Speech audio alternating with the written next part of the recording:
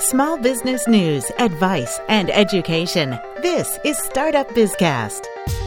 Hello, everyone. This is Startup Bizcast number 60. I'm your host, Steve Mullen, president of Endgame Public Relations. Startup Bizcast is the small business advice podcast that takes less time than your average coffee break. It's produced by BizPods, the corporate podcast production service from Endgame Public Relations. For more information, please visit endgamepr.com/podcasts. Despite improvements in the way information is protected, identity theft is still a huge problem. In the U.S. alone in 2007, 8.4 million people were victims of identity fraud. Not only is it bad for the person being victimized, it can be bad for your business if you're the one responsible for mishandling their personal information. This week's guest on Startup Bizcast has advice on what to shred and how to shred it to get rid of that personal information. That's coming up, but first I have a listener email to share. Mike, who owns the Chestermere Esso, it's a gas station near Calgary, Alberta, Canada, wrote in for advice on how to blog effectively. He writes, I have up to 5 hours per week to devote to this activity, so it would really benefit the business. My feeling is if it was done halfway, it would make me look sloppy or lazy.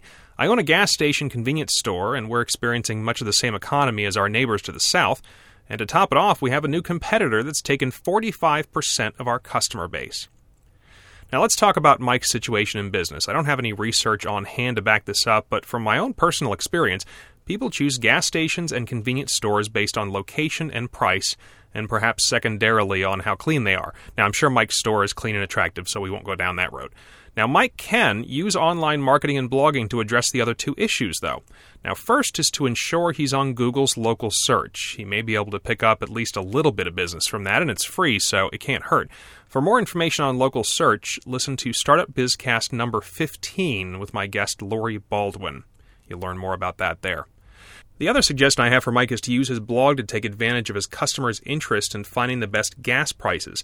Now, I imagine consumers are as obsessed in Canada as they are in the U.S. with saving a few cents on gas, so what Mike can do is use his already existing blog to post daily updates on gas prices. He could also post his competitors' prices, although I'd suggest not using their names. Also, in those blog posts, he could mention special prices inside the convenience store. He can even go one step further and create online coupons or tell people if they print a certain post and bring it in, they'll save 10% or whatever on a purchase. Now, to make this idea work, obviously, Mike will have to post signs in his store telling people about his daily gas price updates and directing them to the blog. He can't expect people to just find the website on their own. Now, the idea is probably unique enough that Mike could even take it to his local newspaper and suggest a story about it. It's possible. Good luck to Mike, and thanks, Mike, for emailing. I'll have instructions later in the episode on how you can leave me a message or ask your own question. Time now for this week's look at small business news in the Bizcast Brief. Fortune Small Business has released its 2008 Small Business 100. That's the 100 fastest growing small businesses in the U.S. Top on the list is New York-based Astronics, an aeronautics lighting system supplier. New research says small businesses in the U.S. will spend more than $280 billion, with a B, billion dollars on technology by the year 2012. The research comes from Compass Intelligence. The research firm's CEO says America's facing serious economic troubles that will not improve overnight, and he says companies will need to innovate to survive. The Wall Street Journal has an interesting story this week on small businesses wearing their political preferences on their sleeves in this presidential election year in the U.S. You can find a link to that story and others in this week's Small Business Recommended Reading, found on the Startup Bizcast blog. Time now for this week's Startup Bizcast Small Business Advice interview. Chances are you or someone you know has had their identity stolen in one way or another, whether it's a swiped credit card number or even social security number. What if you, as a small business owner, were responsible for allowing one of your customers to have his or her personal identification stolen? That's not good for business.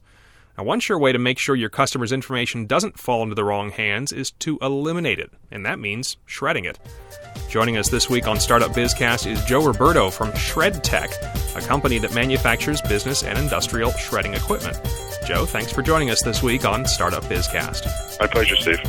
Now, before we get started, tell me about yourself and about ShredTech. I'm, again, Joe Roberto. I'm the Vice President of Sales and Marketing for ShredTech. And ShredTech is the world leader in document destruction equipment and recycling and destruction equipment.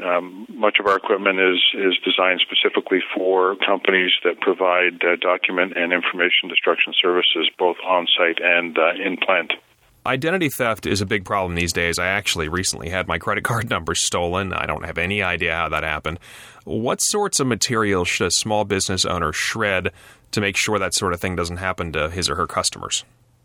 Well, just about every business, whether they're small, medium, or large, really should be shredding anything that has any sort of customer information. Obviously, you don't want that information falling into a competitor's hands, for example. Any information that might have Social Security information, such as personnel records, employee files, that sort of thing. Also, financial information, obviously, is very confidential. But one of the biggest problems that a lot of corporations face is when they're sitting down with their staff, and you can imagine some of these companies have thousands of employees, and they put a policy out saying, this has to be shredded, this has to be recycled, this is okay to dispose of.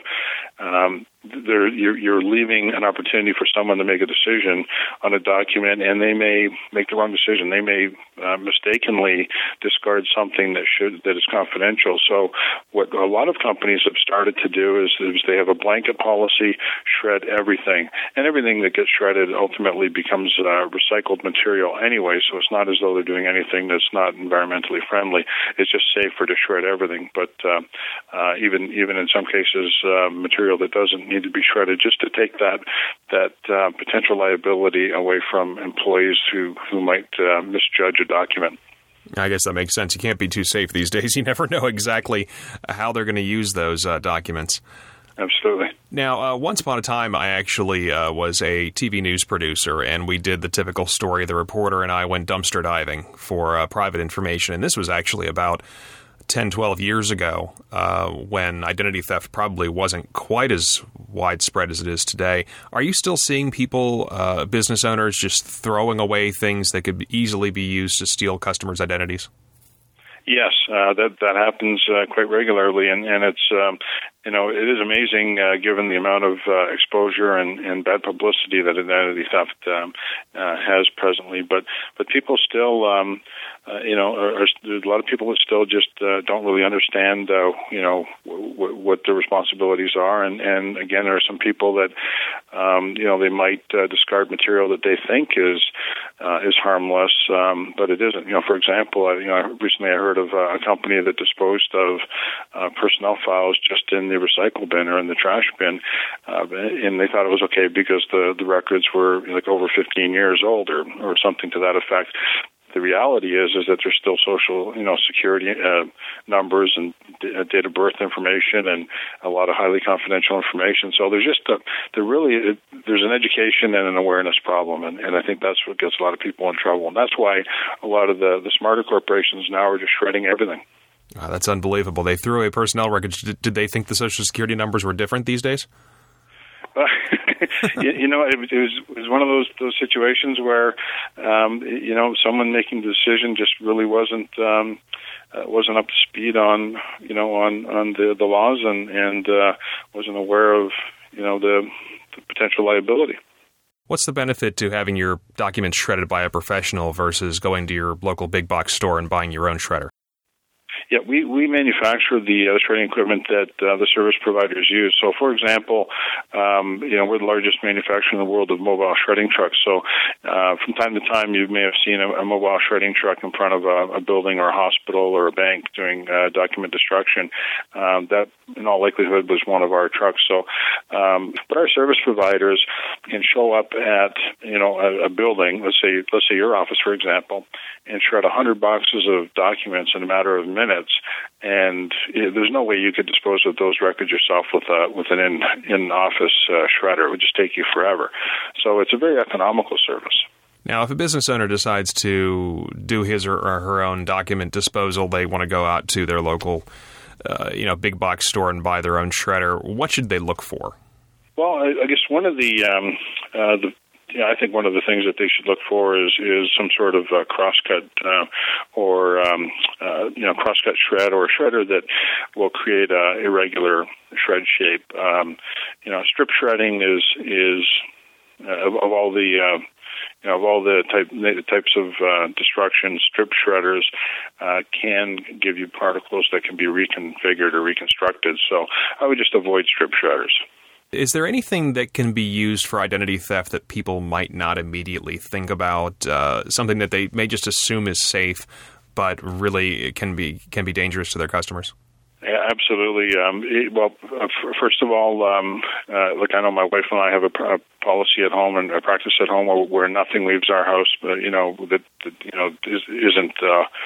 hasn't gone through the shredder first. We shred absolutely everything, because even something that you think is fairly harmless can be manipulated by someone who's a fairly sophisticated con artist. But one area that's often overlooked is people are in the habit now of donating computers, and it's a very honorable thing to do. But even if you delete everything on your hard drive, a savvy computer hacker can find information on there that's confidential. So we recommend that computers, or at least the hard drive and memory boards, are destroyed. But I usually tell folks, if they ask me what they should do with the hard drive, I usually just tell them, take the hard drive out, take it in your driveway, and slam it with a hammer. And at that point, it will be essentially useless. And you can donate the rest of the computer, I suppose, and hard drives really aren't all that expensive these days. No, and the sad reality is that some of those computers may come out of corporations and get resold and reused. But the scary thing is a lot of them end up in third world countries where they're just being smashed apart, so that the precious metals and the circuit boards can be recovered. And some of these countries have no concern for employee safety or the environment. So I'm not sure that a lot of the donated computers really end up being used anyways. Joe Roberto with Shred Tech, thanks for taking the time to be with us this week on Startup Bizcast. I appreciate it. My pleasure, Steve. You can learn more about Joe's company, Shred Tech, by visiting www.shred-tech.com. I promised earlier to give information on how to contact me, so here goes. To leave a voicemail message, please call 206-339-4366.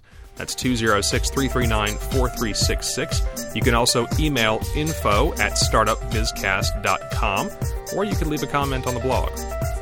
That's a wrap for episode 60 of Startup Bizcast. Thanks so much for listening. I'm Steve Mullen.